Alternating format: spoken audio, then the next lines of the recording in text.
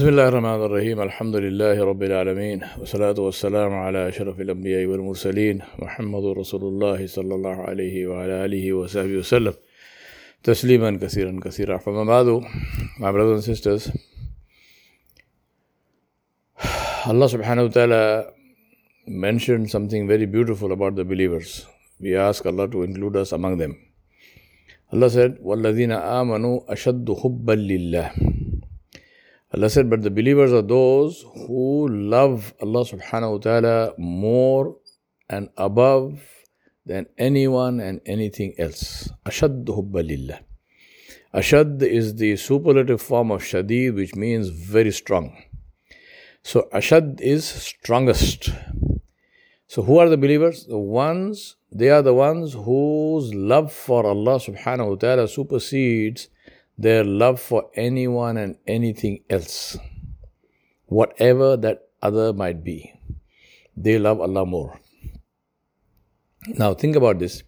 Why did Allah not say, Jalla Jalaluhu, and of course I'm not putting myself in the place of Allah and saying He didn't say this for this reason. I'm just talking about my understanding of this.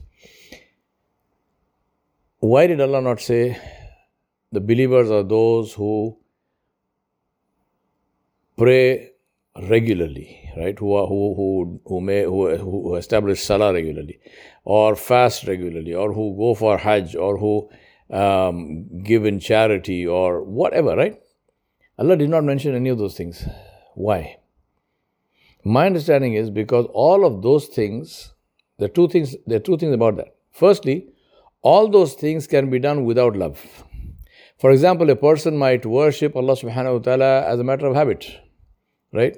He's done it all his life, he does it. Quality of worship, whatnot, doesn't matter, he just does it. A person might do it to fool people. For example, Allah subhanahu wa ta'ala mentioned this about the munafiqeen. Allah said that even when they stand in salah, qamu kusala. Allah said they stand in a lazy way. And He said, yura'un an-nas, to show people. Allah said, fawailul lil musallin alladhina hum an salatihim sahun. Alladhina hum yura'un. Allah said, woe to those who pray, who delay their salah, who are careless about their salah, and who pray to show people. Right? The munafiqeen in the time of Nabi Sallallahu Alaihi Wasallam used to pray salah behind him in the first saf with takbir ula. So they were praying, but Allah subhanahu wa ta'ala said, these are munafiqun. Allah subhanahu wa ta'ala said, Allah will not forgive them even if you, Muhammad Sallallahu Alaihi Wasallam, ask forgiveness for them 70 times. Allah subhanahu wa ta'ala said, وَمِنَ النَّاسِ مَنْ يَقُولُ آمَنَّا بِاللَّهِ وَبِالْيَوْمِ الْآخِرِ وَمَا هُمْ بِمُؤْمِنِينَ.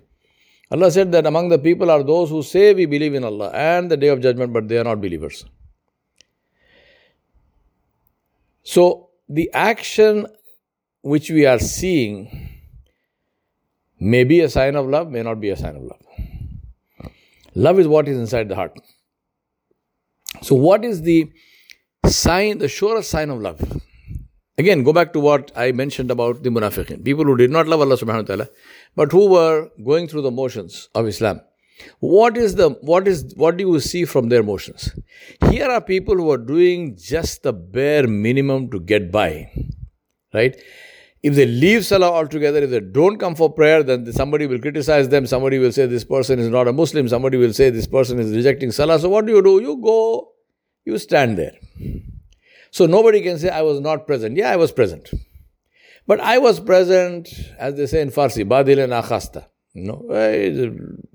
In a tired and disgusted manner. So I stand there, and this person stands there, and that's it. Right? He doesn't pay attention, doesn't do anything. He will never do anything more. For example, a person like that, do you think they will pray the sunnah? They will not pray the sunnah. Do you think they will pray nawafil? No way. No way. They will just pray the first salah, the minimum possible, and then they go away because they are not interested in it. So to do just the minimum is a sign that shows that you do not love what you are doing. Obedience is an automatic result of love. But just the actions alone are not a sign of love. So now if you are looking for love in your own actions, and I'm not talking about looking at others, I'm saying looking at yourself. I need to ask myself, what in my actions shows that I love Allah? So I'm praying, but what in my prayer shows that I love Allah? Because the one who does not love Allah is also praying. So if I am praying, how is my salah different from that person? I would say I would go early for the salah. I would pray the salah at the beginning of its time, because this is what Nabi Sallallahu Alaihi Wasallam said in the hadith in Bukhari. He said the best action is to pray the salah in time at its earliest time. Then when I go, I would make sure I make good wudu. I make sure I go and pray in the masjid by jama'ah. And when I get into the masjid, I pray 2 rakat of Tahiyatul Masjid. Right? And if there is a sunnah had to be prayed at that time with that salah, then I will pray the sunnah, then I will pray the first salah, then I will do the azkar that Nabi Sallallahu Alaihi Wasallam used to do after first salah, then I will pray the sunnah, or I will go home and pray the sunnah and nafil, because this is more rewardable, that you pray the sunnah and nawafil at home. Nabi Sallallahu Alaihi Wasallam said, do not make your homes into graveyards where you don't pray at all. So pray sunnah, nafil at home.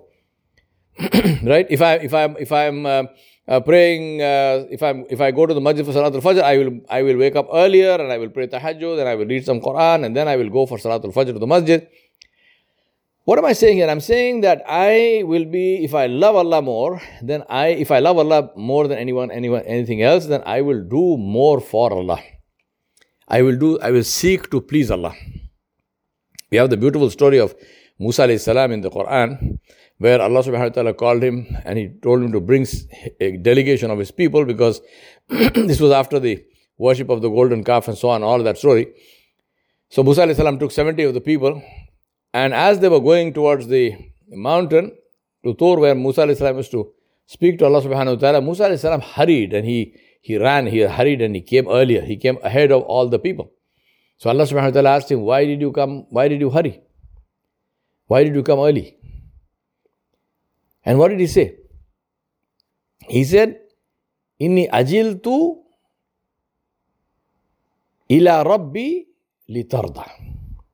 He said, I hurried and I came towards my Rabb so that you are happy with me. He doesn't have to come. He could have come. He could have come with his people. Allah said, bring the people. So when you say bring the people, what does it mean? It doesn't mean come ahead of the people. It means come with the people. Bring them with you. Musa alayhi salam went early. What does that tell you? It tells you that Musa alayhi salam loves Allah subhanahu wa ta'ala more than anyone and anything else. Now we see this in the lives of the Anbiya alayhi salam over and over and over. We see this in the most beautiful way in the life of Musa sallam, where we have one of the most famous hadiths, which I am sure all of us know, where Sayyidah Aisha Siddiqa radiallahu anha, she was so concerned and so, I won't say upset, but she was very concerned that he would stand for such long periods, for hours in salah, that his blessed feet would become swollen. So she asked him, Ya Rasulullah, why do you exert so much? I mean, this is like, your feet are getting swollen by standing hours and hours. He said, why do you exert yourself so much when your Rabb Jalla Jalaluhu has forgiven you? In Surah Al-Fatah, Allah subhanahu wa ta'ala said, we have forgiven your sins before and after. He said, your Rabb has already forgiven you. Your Rabb will give you Jannah. There is no doubt about this fact that Nabi Sallallahu Alaihi Wasallam will go to Jannah. So why do you exert yourself so much? What is his answer? His answer is, Ya Aisha, should I not show that I am a grateful slave? Allah has forgiven me. Should I not show my gratitude to Allah subhanahu wa ta'ala? By what? By doing the minimum or by doing the maximum that you can do? My brothers and sisters, the day will come when we will face Allah subhanahu wa ta'ala. And that is when these things will come to haunt us. That we had the opportunity to do the maximum, but we chose to do the minimum. I remind myself and you, the time to wake up is right now. Not when we are standing there facing Allah subhanahu wa ta'ala. We are in this world for a very, very short time. And we don't know when our time will end. And when that time ends, we do not want that time to end on a note of regret. We want that time to end on a note of Alhamdulillah, satisfaction that you did and I did the best that we could do, And of course, for forgiveness, we rely on the mercy of Allah subhanahu wa ta'ala. Nobody will go into Jannah by their own actions. They will go by the mercy of Allah. But the actions are things which invoke and call down upon us the mercy of Allah subhanahu wa ta'ala. So therefore, let not our actions be a reason why that mercy is blocked or stopped.